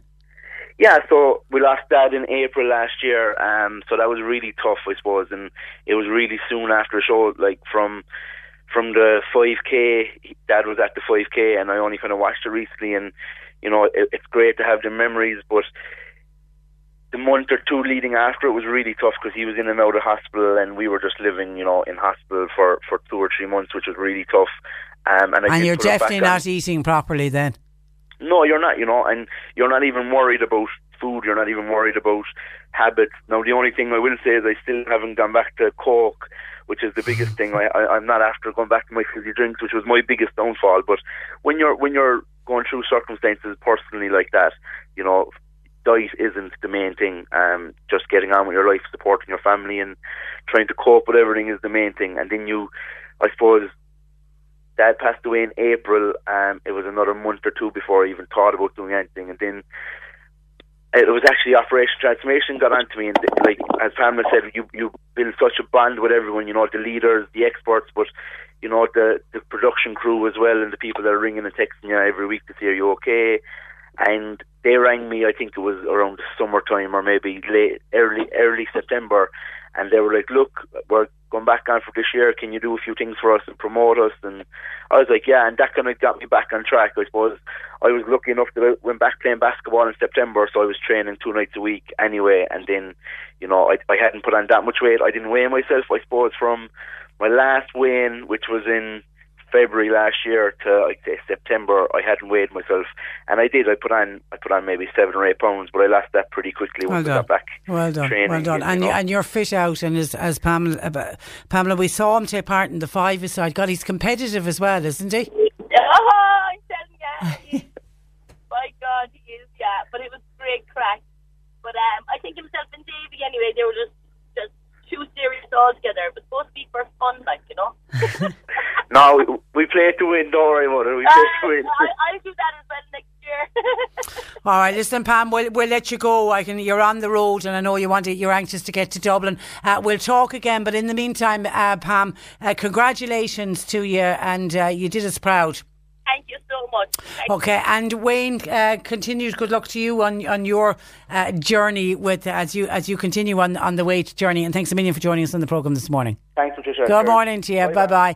1850 333 103. Pamela Swain, Operation Transformation, and Wayne O'Donnell, Operation Transformation for the previous year. And before we go to Kinsale Garda Station for this week's crime file, I want to go to Fermoy Garda Station, where I'm joined by Sergeant John Kelly. Good morning to you, John. Good morning, Patricia. Now you are looking for, you can't go into too much detail on this, but you're looking for specific dash cam footage from specific dates. Yeah, I'm asking people just to cast your mind back exactly 2 weeks ago. It was Valentine's night, Thursday night, the 14th of February last, 2 weeks ago exactly, between 9:30 p.m. and 12 midnight. So I'm sure a lot of people and their significant others were on the road that night, either going to or coming from a restaurant. And if they travelled the Mitchelstown to Mallow Road, that's the N73, and if they travelled it crucially between those times, again I emphasise 9:30 p.m. to 12 midnight, if they have any dashcam footage from that journey, the Gardaí here in Fermoy were investigating the matter where dashcam footage could be of some assistance to us. Now, if you have any, some dashcams they can hold up to a month's storage in them, say of what you've done, of the route you've travelled. So Detective Sergeant James O'Shea here at Fermoy Garda Station would welcome a phone call. It's 025 821 100. Okay. So I stress again, that's Valentine's night. Valentine's night. A lot of people would have been on the road. Dash cams, far more common than they were this time last year. Yeah, a lot of people have them. A lot of them have storage of about a month. So if you travel that road, again, Valentine's night, 9:30 p.m. to 12 midnight, we'd appreciate. That's the Mitchelstown to Mallow Road, N73. If you could get in touch with us here at Fermoy Garda Station. Okay. That's Detective Sergeant James O'Shea, 025 821 100. Patricia, thank you very much. Thank you, and thanks for that. That is Sergeant John Kelly from Fermoy Garda Station. I'm going to Kinsale Garda Station, where I'm joined by Garda Lisa Hannigan. Good morning to you, Lisa. Good morning, Patricia. And you are welcome. And you start with the Garda looking for assistance and making people aware of the following. The first is a theft from a playground. Yeah, just a few things we're going to just mention to people. The first, a theft of from the playground in Glengariff. This happened around the 17th or the 18th of February. So not so long ago, but just for swings were taken from the playground, and It is a basket-type swing, which is quite large, and a bucket seat-type swing. So both would be quite unusual, and people would probably know them if they saw them. You know, they're quite expensive items, and I know the community down in Glengarriff there are very upset about this crime, and any information to the Gardaí would be gladly welcomed. Okay, and next is an elder, and this is a bogus call, is it? That's right, yeah. So this is kind of a common thing that's happening at the minute. So we're going to mention this where a male in West Cork received kind of phone calls from a female claiming she needed money, or that money had been taken from his bank account. Now, she didn't say what bank she was from, and she was able to elicit some information from him. She was trying to get this male to go to his local post office and make a Western Union transaction of €200. Thankfully, this scam was unsuccessful, but there have been a number of reports of this type of crime where people are ringing saying they're from the bank. So one woman, unfortunately, did send money via Western Union to a scammer. And just to bear in mind that the people doing this fraud were able to mimic the phone number of the bank. So it appeared to the lady that the bank were calling her. It was a local phone number. And they fooled her into thinking that they knew her bank card details because they called out the first 4 digits of her bank card. And these can be the same on some bank cards depending on your bank. So people just need to be very cautious and, you know, just attend your bank in person. Don't carry out any transactions like that. Okay, and then staying with fraud incidents, this time what you're referring to as romance fraud. Yeah, a romance fraud. This is quite a new thing, and I suppose the extent of this scam is not fully known to us because many victims, I guess, aren't reporting or might be too embarrassed to report the fraud to Gardaí, but one such incident has been reported to us. And in this case, the person had been, I suppose, matched with somebody online, be it friendship or romance, but the other person is in fact a scammer using a fake profile to build this relationship. And this person shared private and personal information with this person or this scammer they met online. And it was then used against them, trying to extort money in return for secrecy. So I guess just a bit of advice for people who are on these types of sites is just not to share any personal details. If there is a request for money, don't send or receive money, and also think twice before using your webcam or sending any type of photographs. Okay, we've got theft of tools. This is still going on. This time it was a site in Donaghmore. Exactly, a site in Donaghmore. This was the 21st to the 22nd of February at overnight, where a house was broken into. I suppose tools and valuable items were left at the site. So, I mean, if anyone has any information on that night in Donaghmore, the 21st and 22nd of February, and also just to be cautious to workmen out there leaving tools and valuable items, whatever they can remove and bring with them, we would recommend that. Okay, and the theft of outboard engines from Kinsale, and this is something that unfortunately will probably become more common as we head into the summer months. Exactly, and this is definitely something I've spoke about on the show before, but in Kinsale ourselves, on the 18th of February, just last week we were dealing with this, but members of the public had noticed some males around some boats in the Kinsale town area. A rib was then spotted containing a number of other boat engines. And the rib had actually been interfered with and was intended to be stolen by the culprits, along with another number of outboard engines which they had removed off of boats. But the members of the public who had notified Gardaí were a huge help, and as a result the offenders failed to get away from the scene with the rib or any of the engines. I'd just like to say as well, all the engines have been returned to the owners. Great. And just a reminder to the people who do have boats, you know, there's anti-theft devices for boat engines. It's an outboard engine lock, and they can be purchased. They're relatively cheap when you consider the price of an engine, I guess. And what can be expensive is the fill of oil, and unfortunately there's been reports of theft from oil tanks. Yeah, that's right. Now this is kind of, I guess, we can't really pinpoint times because people aren't, I suppose, checking their tanks regularly, but we've had a number of reports in Mallow, Cailco, Macroom and Boherbue, to be precise, thefts in all those areas of oil tanks being emptied. So just for people to be mindful of this type of crime. I mean, it's a funny time of the year now, but just to be mindful of it. Any way you can try and maybe put sensor lights or CCTV cameras covering the location of oil tanks, they're great preventative measures. Okay, and you want to give some words of advice to bogus callers. Now, this isn't we've dealt with the scammers who call you over the phone. This is people who physically come to your door, cold calling. Yeah, that's right. Maybe just, Patricia, before I go on to that, I might just do one quick witness appeal. Okay. Where on Saturday night there was 20 vehicles in Macroom, which is Saturday, which is the 24th of February. It was onto the early hours of Sunday morning where there was 20 vehicles damaged.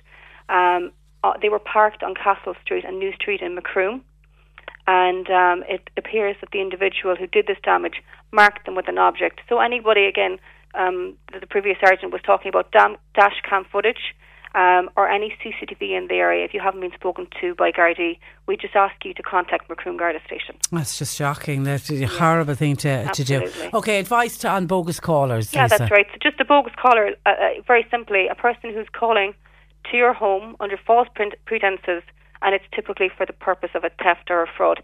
So very, very routinely, this happens all the time. People will come door to door to people trying to carry out some work. They will charge exorbitant amounts of money for the services, or if they get entry to the house, they can sometimes take items, commit thefts. So if people are calling to your door, we would ask that you would ask them for a brochure or documentation that you can look at and judge it if it is credible. Most of these should have a phone number or a valid registered number. A landline is what I would be looking for. Some people don't have the landlines, but they should have a proper address and, as I say, that VAT registered number.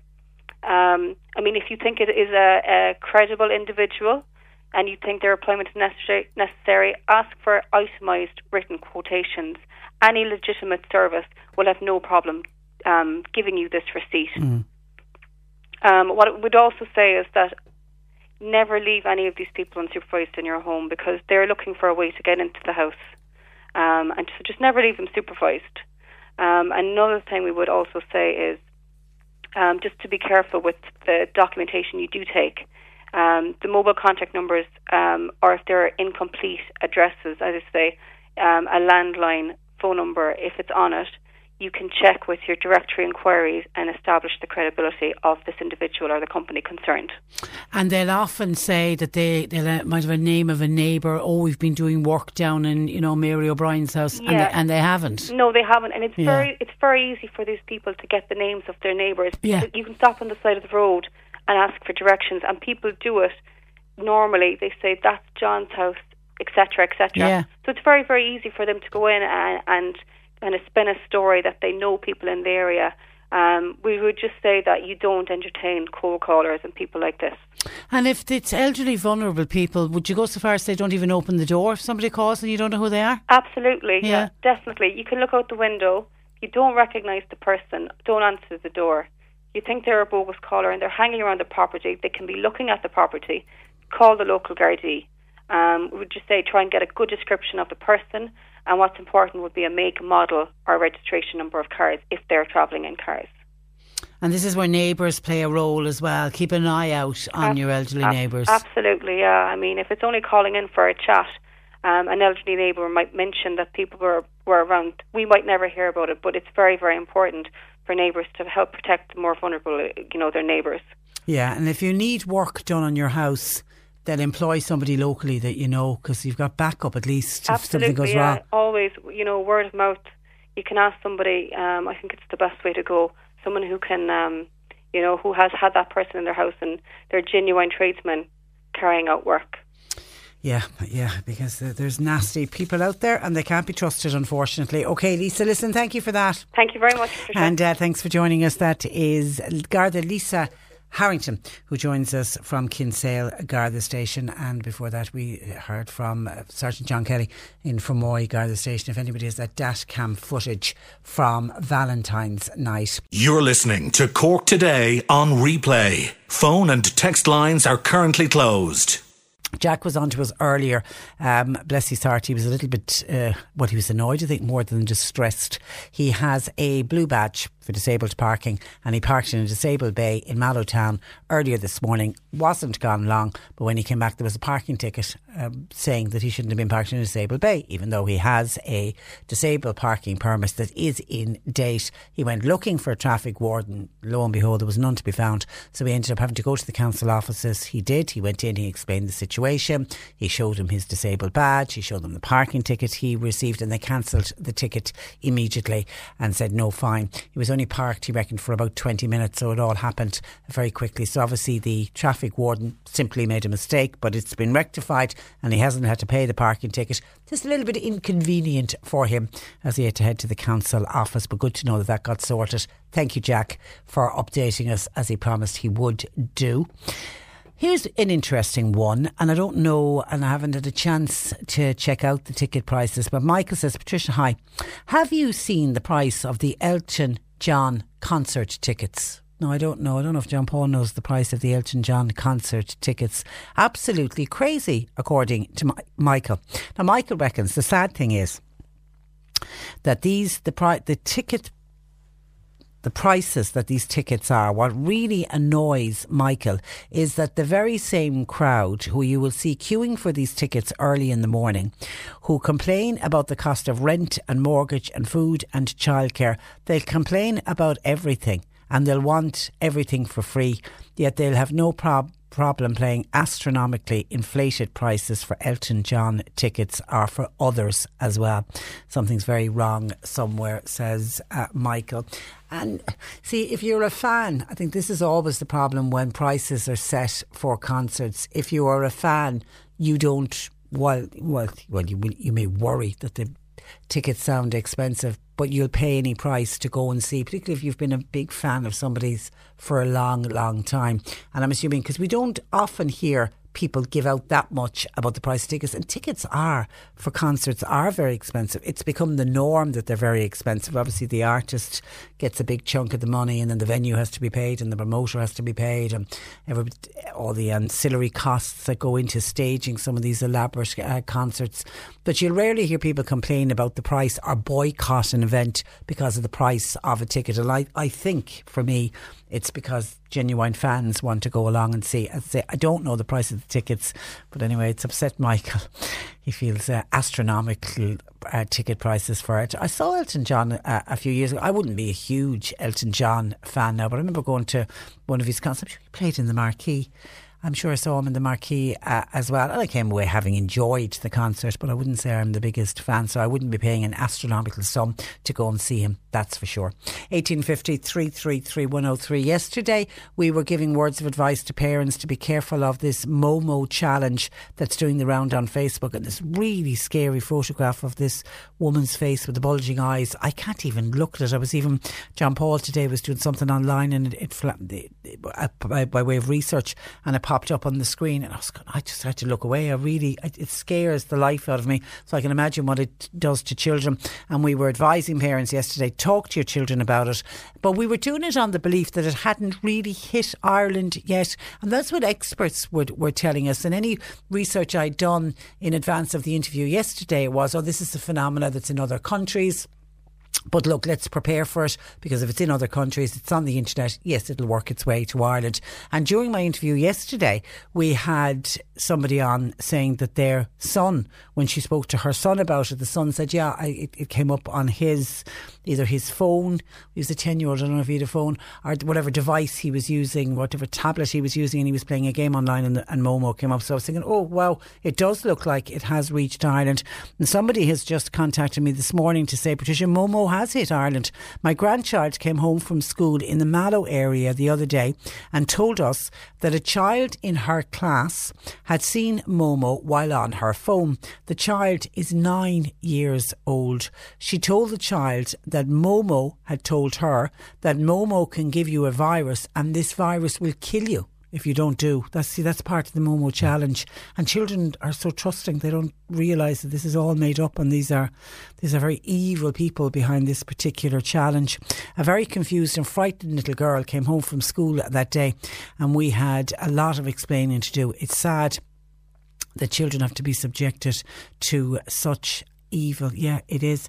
And I know straight away what really caught my eye, and thank you, by the way, for that text, what really caught my eye was your grandchild being in school with another little boy or girl, I don't know whether it was a boy or a girl, aged 9, on her, it's a little girl, on her own phone. A 9-year-old has a phone. This is where we go back again to questioning, if you have to give a child a phone, does it have to have access to the internet? You know, they're not little kiddie mobile phones that you can buy that can just, you can just, if you say that you need to give a 9-year-old a mobile phone because you want them to be in contact with you, or you need to be able to contact them, is often the excuse that's used why a child needs to have a mobile phone.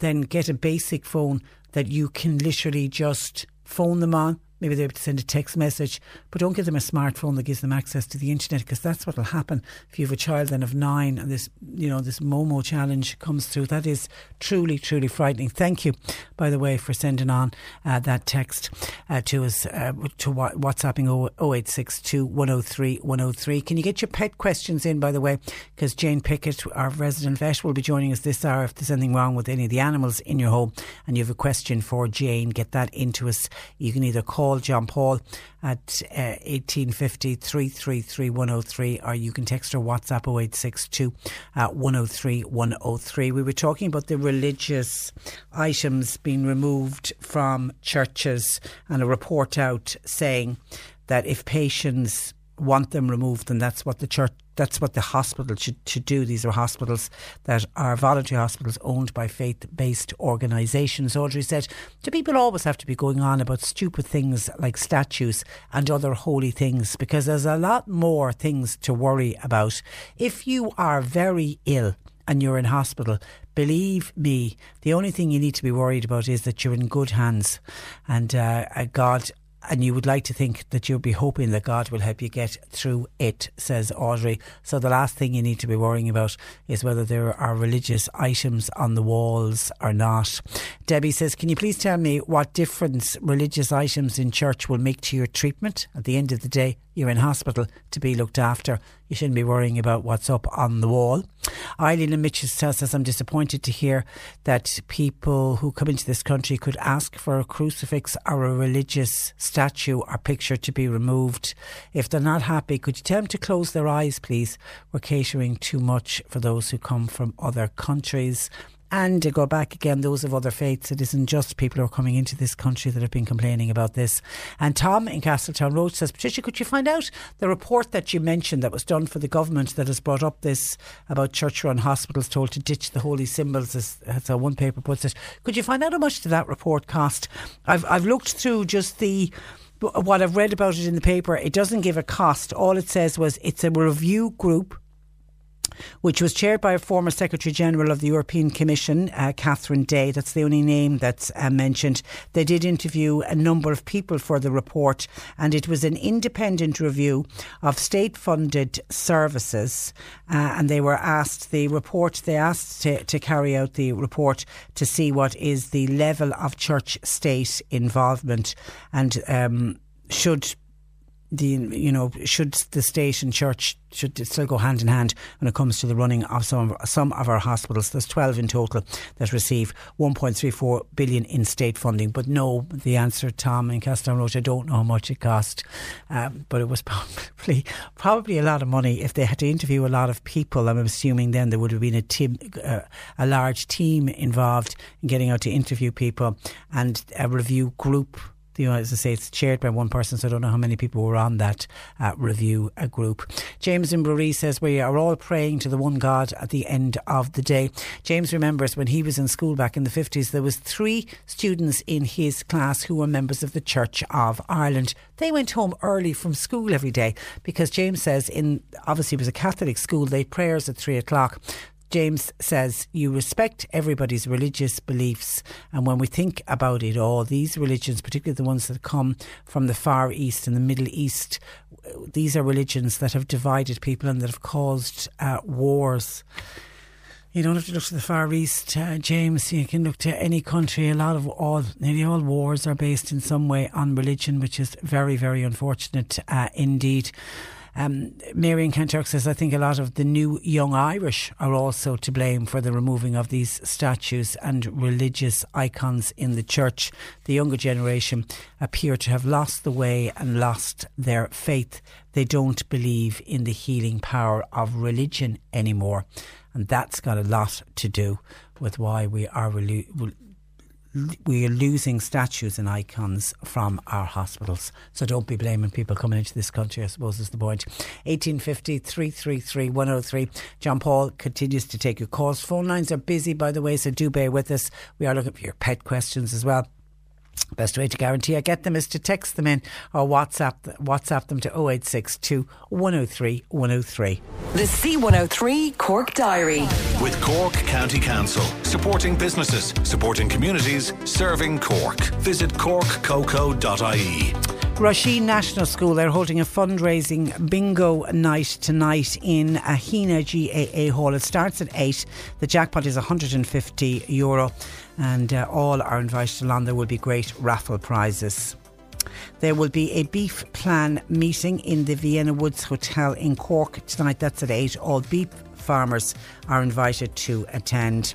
While the North Cork Beekeepers Association, they've got a lecture in the Nano-Nagle birthplace in Ballygriffin, 8 o'clock tonight, and it'll discuss being spring ready. Mallow Rotary Club are holding a table quiz. Albert Lynch's, that's tonight at 9. Tables of €4.40 please. Kildallery Community Lotto, their next draw is tonight for a jackpot of €3,200. Ollie's Bar tonight. Blood Transfusion Board Donor Clinic in Donamore Community Centre. They're there from 5 p.m. to 8:30 to this evening. And Drumtariff annual retreat to Ardfelt will now not go ahead this year, and that's due to unforeseen circumstance. And thank you to Michael, who's come back to tell me €232 and upwards for a ticket to see Elton John. Wow, that is expensive. And Colette was back on to us. Colette texted us yesterday. It was her young son was playing on his tablet when Momo popped up. He was the first that we heard yesterday when we realised it had hit Ireland. He was playing a Minecraft game, and Minecraft is very much aimed at children, and I would have family members with young children who play Minecraft. It really is shocking, and that was on their tablet because Minecraft is linked to the internet. You just have to be so careful. I was mentioning Community Diary there and events that are on. Can I just give a quick mention to something that's happening on a Saturday? It is a sale of homemade cakes and jams and garden produce. It's in Kildallery Parish Hall. It's an annual event in aid of St Joseph's Foundation in Charleville, and it's on this Saturday between 10:30 and 1. But if anybody would like to donate cakes, do a little baking for them. The gang there would love to hear from you. But Kildallery Parish Hall this Saturday, if you are passing, please pop in. Okay, still getting calls in about the religious symbols in our church or in our hospitals. Texter says, on the religious symbols, well, I'm on the side where I would like religious symbols on the walls. Would they put them up for me? Where are my rights? I want them to facilitate my religion. Leave them up. Have I no voice? Which is an interesting point. Terry's in Macroom and joins me on the comment line. Good afternoon, Terry. Good afternoon. You think we're too willing to change our customs for others? I think the Irish are too willing to give in to other communities. I mean, if we went to their country, will they change things for us? They won't. They won't, indeed. I mean, there's countries there that if you drink, you're ostracised or you're put into jail. But I mean, I like to see the holy things up in the hospital when I'm there. Mm. And believe me, I've been there with the last 6 years. I've been in and out of the Marseille Hospital so many times. And I find great comfort in going to the church while my husband's having his treatments and things. And you would see that a lot, wouldn't you? People popping into the church. And I mean, they're not necessarily practicing Catholics, but as you said, there's some comfort from it. There's comfort in knowing that there's something higher than us.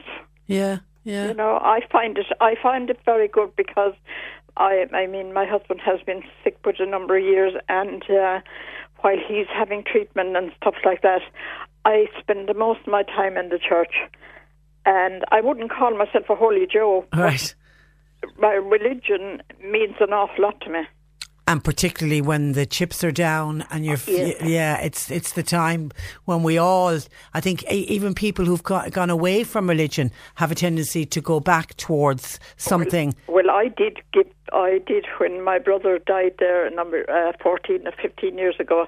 I turned against God, but I always kept praying. Yeah. You know, I kind of got bitter about it, but I always come back, and I would love to think that my grandchildren would be the same. And when you're inside it's the Mercy Hospital you're talking about, isn't it? Are there a lot of religious items? Well, there's only, as far as I know, I was asking about one of the nuns. Because my grandmother actually died there as well, and I remember a Sacred Heart and another statue over at the other end on the top of the stairs. Yeah. And I was asking about them, and she said she didn't know where they were. They'd been removed. And I can remember my brother, he was in an accident, and he woke up alongside the Sacred Heart, and he thought he was gone to the other side. And he was only 17 or 18 years, you know. Yeah, so there definitely is evidence that a number of statues have been taken down. Yeah, but there's only one nun, I think, now in the convent left. The other lady has gone to the convent near the Northgate Bridge. But I always talk to them when I'm there, and there's a good service. There's a lady and a gentleman that come around with Holy Communion and things, and they are very good. And again, it's your choice if you want to take communion. They're not ramming it down anyone's throats. No. They just come around, and they have gotten to know me, and they always ask, would you like communion? Yeah. And they always, I meet them then when they're not doing communion, and it's a comfort to talk to them. Yeah. So I mean, I think they're losing an awful lot by giving into outside people. And I think that point that was made that I read out just before I brought you on from that caller, they're saying, you know, what about people who are religious? And, you know, I want to facilitate my religion, says this texter. You know, do people who have a religion, do they have no choice? Oh, they haven't. I mean, they're going to keep removing. A lot of the stuff in Kerry, I think, has been removed. Yeah. Oh, it's all over the country. It isn't just a Cork thing. All right, listen, Terry, and how is your husband doing? Oh, he's doing good. Great. He's doing good. Okay, good health to the pair of you. Thanks for that. Thanks for joining us. Frank in Kinsale says it was the people of this country who built those hospitals and those churches.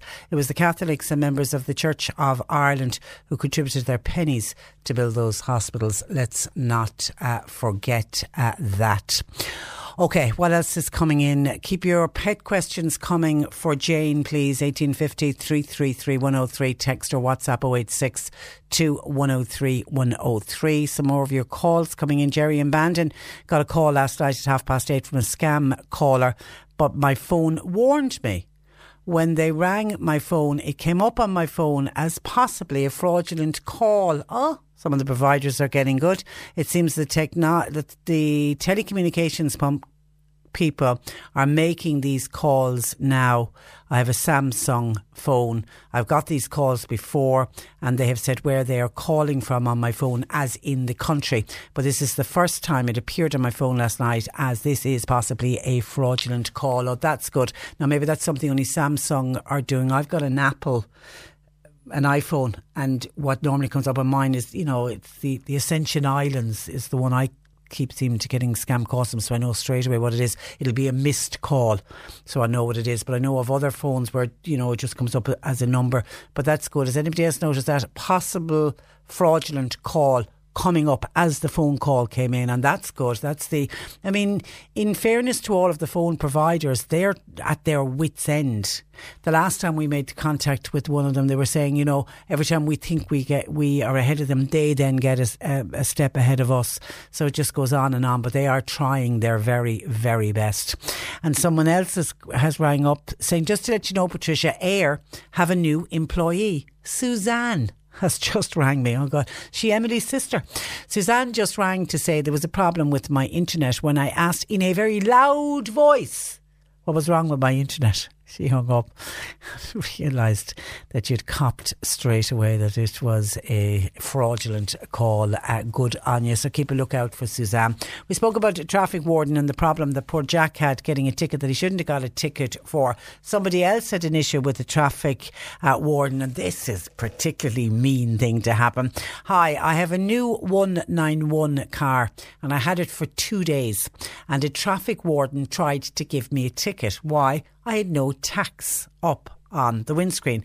I told the person I only have the car 2 days, but no, they still wanted to give me a ticket. I said, OK, let's go up to the Garda station. Let's go into the Garda station, talk to the Gardaí about it, and let's see who's right. When I mentioned going to the Garda station, he backed off.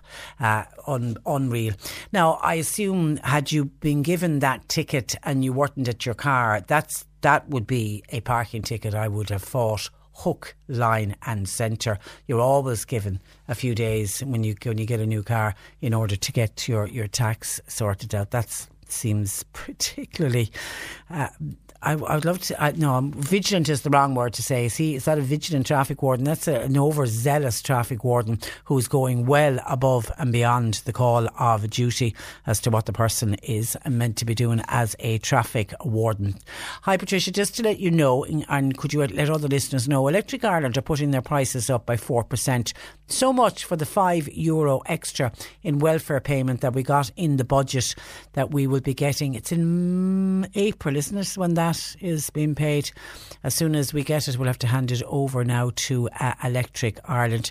I hope we continue to get good weather. I won't be turning the heating on. I certainly feel for families who are struggling, and this is making the papers today. Electric Ireland has announced that their price hike is going up from the start of April. And actually that listener is right, because it's April is when anyone on pensioners, anyone on social welfare, you know, the extra fiver that was given in the budget, while it got announced in October, and the night that the budget got announced, any increases for the cigarettes or if they the petrol or the diesel, if they do any of that goes on from midnight. It's always very unfair. Increases then take a few weeks or a few months, and many months to trickle down, almost 6 months in this case, for the pension increases and the social welfare increases. And it will be an extra €5, and I suppose it's a €5 a week you will be getting. But your ESB bill, if you are with Electric Ireland, your electricity bill will be going up. Anyway, Electric Ireland say the customers, from the start of April, the supplier has promised not to rise prices up to the end of this month because they had a winter price freeze was put in place. They wouldn't put it up over the winter, so the first opportunity they're getting, they're putting it up. Electric Ireland have 1.1 million customers. They'll see the price of gas and electricity rise by 4%. How much is 4%? They reckon around €38 a year extra to the average electricity bill. Average gas prices will go up by about €30 per year. It is the second hike from Electric Ireland in just over 6 months. The two rises, when you put the two of them together, it'll mean your households will pay €90 extra on electricity by the end of this year. 7 suppliers have now raised their prices in the past few months. The Electric Ireland move comes after the rival Bord Gáis Energy. They said they will put their prices up from the 10th of March. Electric Ireland are the largest electricity supplier in the market. They blamed a surge in wholesale gas costs for the reason why they have to pass it on to the householders. The company, which is part of the ESB group, they have 140,000 gas customers also on top of the electric customers.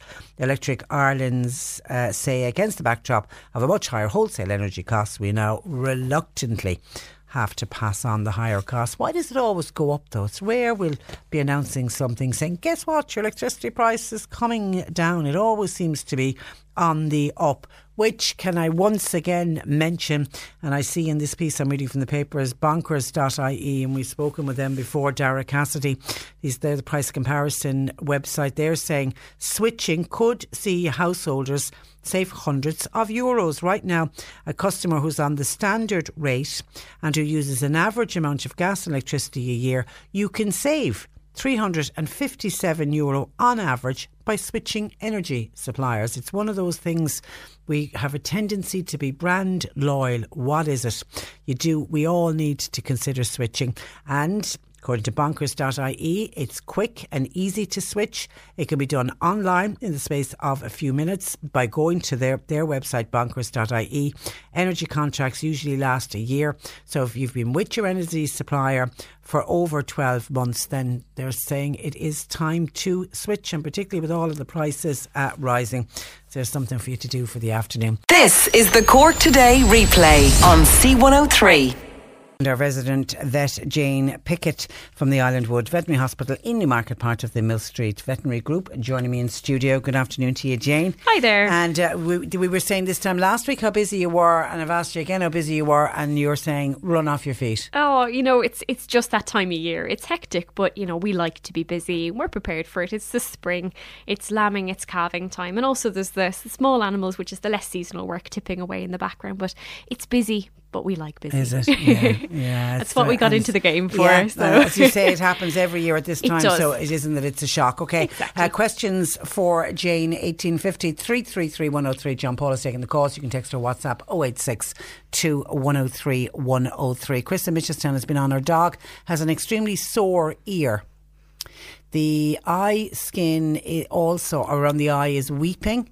He's mainly an indoor dog. We don't know what's going on with him. He's Jack Russell, 7-year-old male, and he's in Newchurch.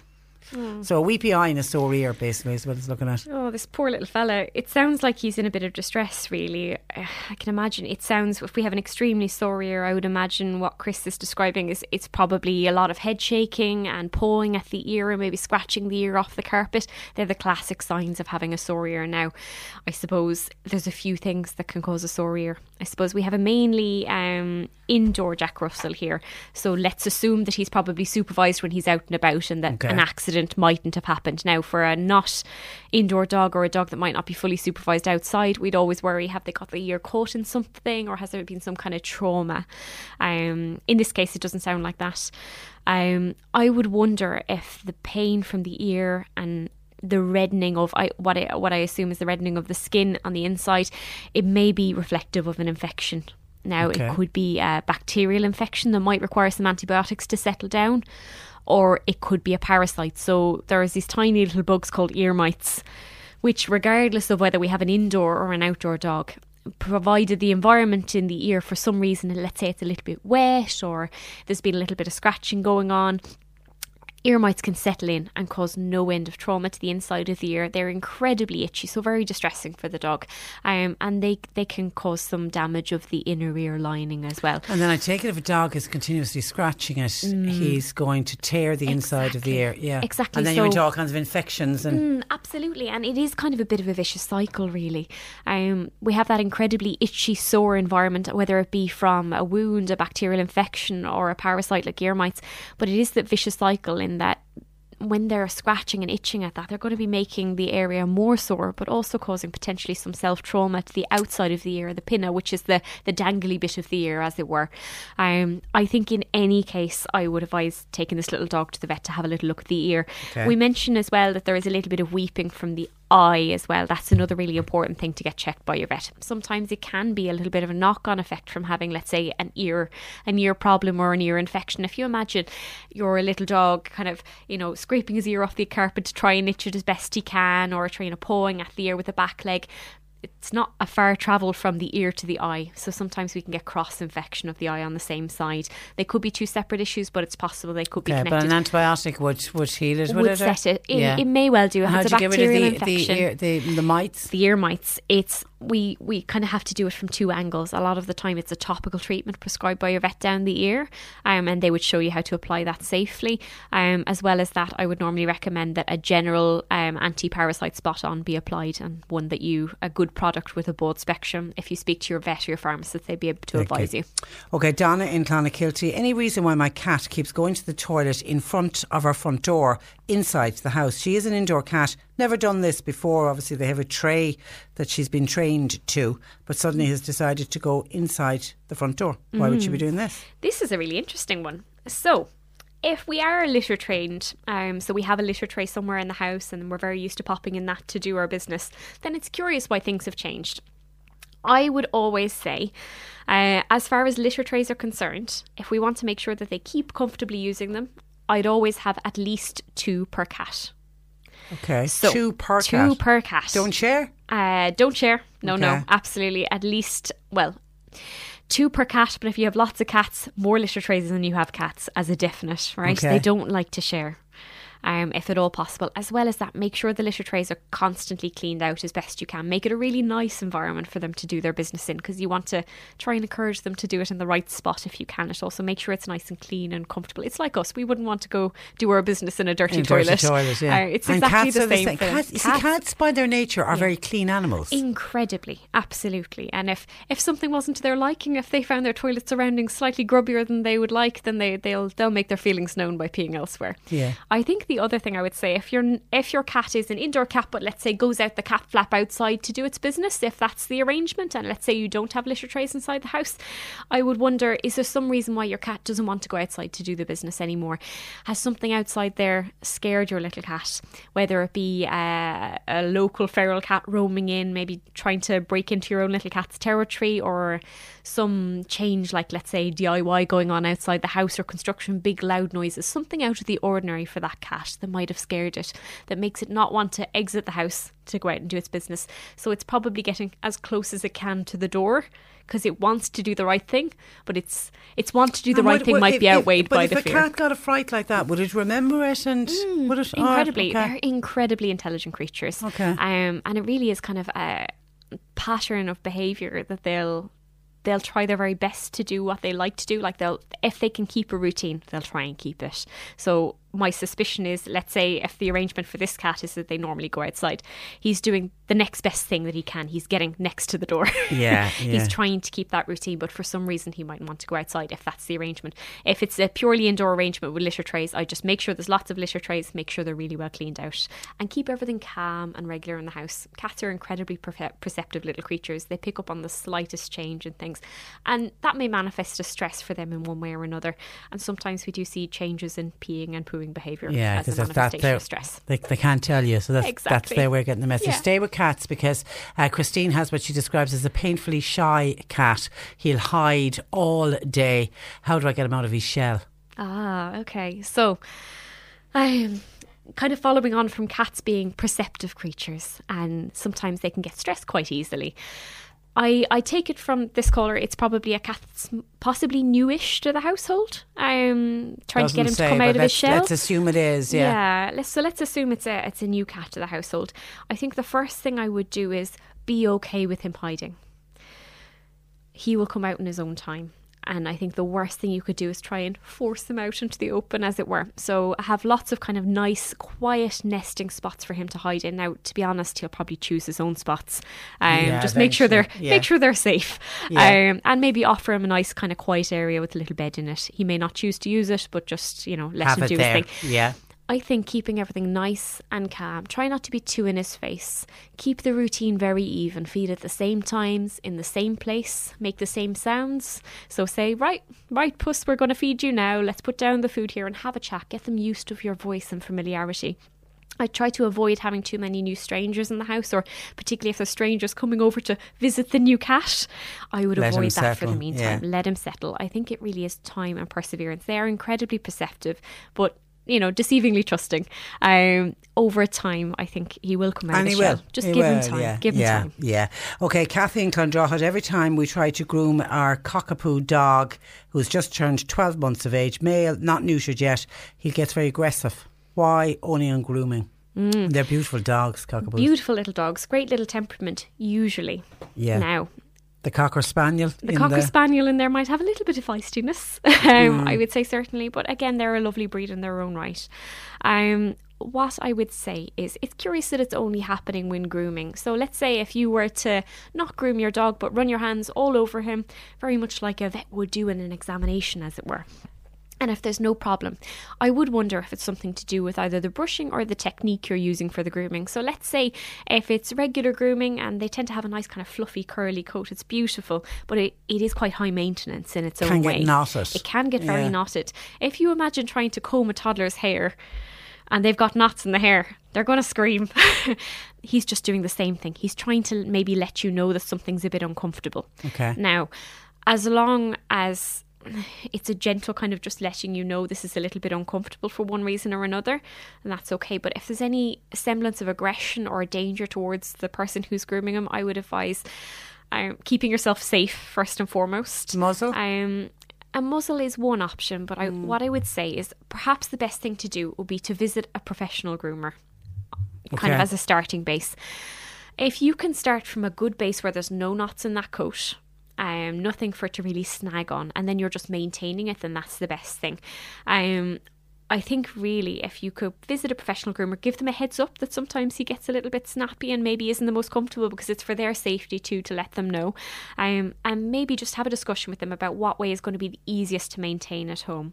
So it might be clipping that hair just a little bit shorter. They still look incredibly cute, and for them it's very functional as well. If they're more comfortable with that, then that's great, but then you have less to maintain at home, and that minimises A, any kind of discomfort for your little dog, but B, it minimises any risk to you if he does tend to get a little bit kind of snappy. And first and foremost, safety is really up there. Yeah, and the fact that he's only doing it when it's been groomed would lead you to believe he's just uncomfortable in some way. Exactly. Okay, we leave it there. Jane, thank you for that. Have a lovely week, and we'll chat to you again next week. That's Jane Pickett from the Islandwood Veterinary Hospital in Newmarket, part of the Mill Street Veterinary Group. So that's where I leave you for today. My thanks to John Paul McNamara for producing. Nick Richards is with you for the afternoon, and we're back with you tomorrow morning at 10 o'clock. Until then, I'm Patricia Messenger. Good afternoon. To celebrate our latest radio ratings, C103 is dishing out free money. Free money. With C103 Cash Tracks. Sinead from Mallow, you have just won €500. Oh my God, I'm so happy. Thank you so much.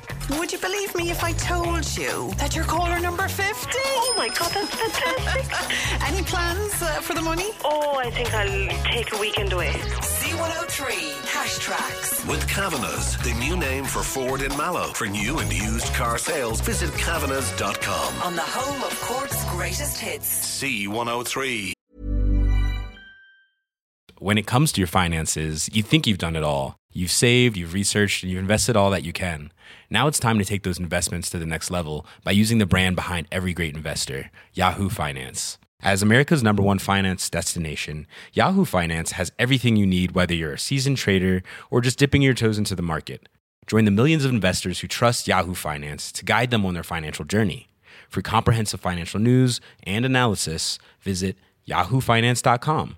The #1 financial destination, yahoofinance.com. When you need mealtime inspiration, it's worth shopping Kroger, where you'll find over 30,000 mouth-watering choices that excite your inner foodie. And no matter what tasty choice you make, you'll enjoy our everyday low prices, plus extra ways to save, like digital coupons worth over $600 each week. You can also save up to $1 off per gallon at the pump with fuel points. More savings and more inspiring flavors make shopping Kroger worth it every time. Kroger, fresh for everyone. Fuel restrictions apply.